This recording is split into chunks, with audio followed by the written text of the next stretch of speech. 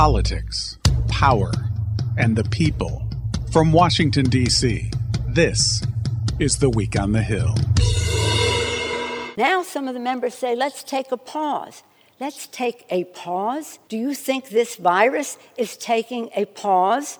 Do you think that the rent takes a pause? Do you think that putting food on the table or the hunger that comes if you can't takes a pause? It's appropriate that the conversations that are taking place today on this floor about this bill are being done behind a mask, because no one can argue with a straight face that many of the provisions are related to coronavirus or have any sense of congressional urgency. House Speaker Nancy Pelosi and Arkansas Republican Steve Womack reflecting the deep division over the more than $3 trillion pandemic relief package passed by the House. I'm WTOP's Mitchell Miller, and Democrats hailed the legislation, saying it would provide hundreds of billions of dollars for state and local governments, extra hazard pay for frontline workers during the pandemic, and $1,200 checks for Americans struggling to make ends meet. Republicans criticized Democrats for being shut out of assembling the massive bill. But Speaker Pelosi argued that the GOP-controlled Senate previously initiated legislation of its own related to the coronavirus. Don't you take pride in the House of Representatives having the same opportunity and privilege as the Republican leadership in the Senate for us to put forth legislation in this terrible fight? But Republicans argued that the legislation amounts to a political wish list for Democrats. California's Tom McClintock said the country can't afford to spend trillions of dollars and criticized the closing down of the economy to deal with COVID-19. The wholesale lockdown of the American people and the deliberate decimation of their livelihoods has been the single most self-destructive folly in our nation's history. These draconian measures have proven much less effective at stopping the virus than we were assured, but have been much more effective at destroying the jobs that people rely upon to feed their families. We have had enough.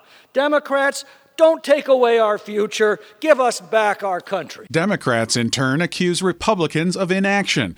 Virginia Democrat Jerry Connolly says Americans can't afford to wait. They say wait. Wait for what?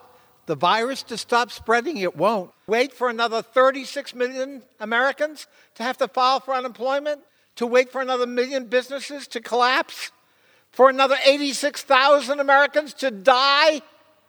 The time to act is now if we're going to save this economy and protect public health and safety. Oklahoma's Tom Cole, the ranking Republican on the Rules Committee, responded. We didn't wait. We worked with you and passed 4 bills. You are wasting time. You're wasting time.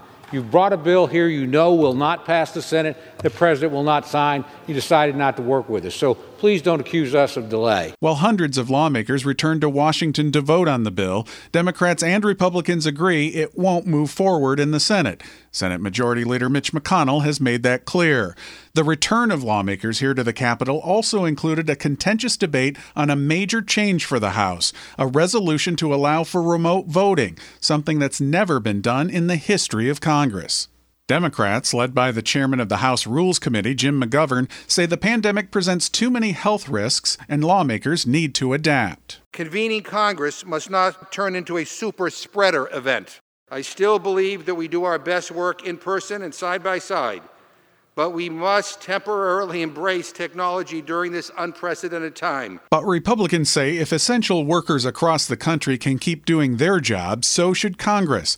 And many, like Texas Congressman Louis Gohmert, say lawmakers historically have returned to Washington during a wide range of crises throughout American history. How about the million Americans who laid down their lives, not for a wishy-washy, oh, maybe we should be afraid of we might get something and die. They didn't do that in the Spanish flu days. They didn't do it in the Civil War, but now we're going to do it? Come on. The legislation the House passed allows for a single lawmaker to vote by proxy for up to 10 lawmakers.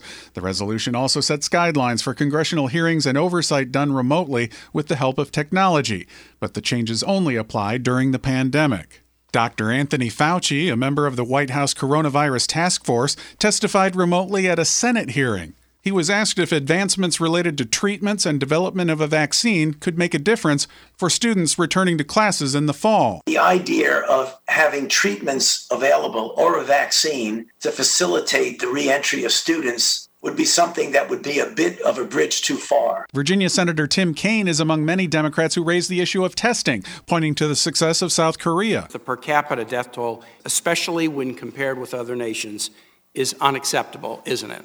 Yes, of course. But Fauci acknowledged progress in some states, including South Carolina. Republican Senator Tim Scott noted his state has made major progress on testing. By the end of this month, we will have tested 100% of nursing home residents and the staff that takes care of them. But testing will remain an issue, and health experts say the number will need to continue to ramp up as many states gradually open up. As for Congress, partisan divides have opened up again after lawmakers passed earlier legislation fairly swiftly. It may be some time before the full Congress approves new legislation to address the pandemic. I'm WTOP's Mitchell Miller, and this is The Week on the Hill.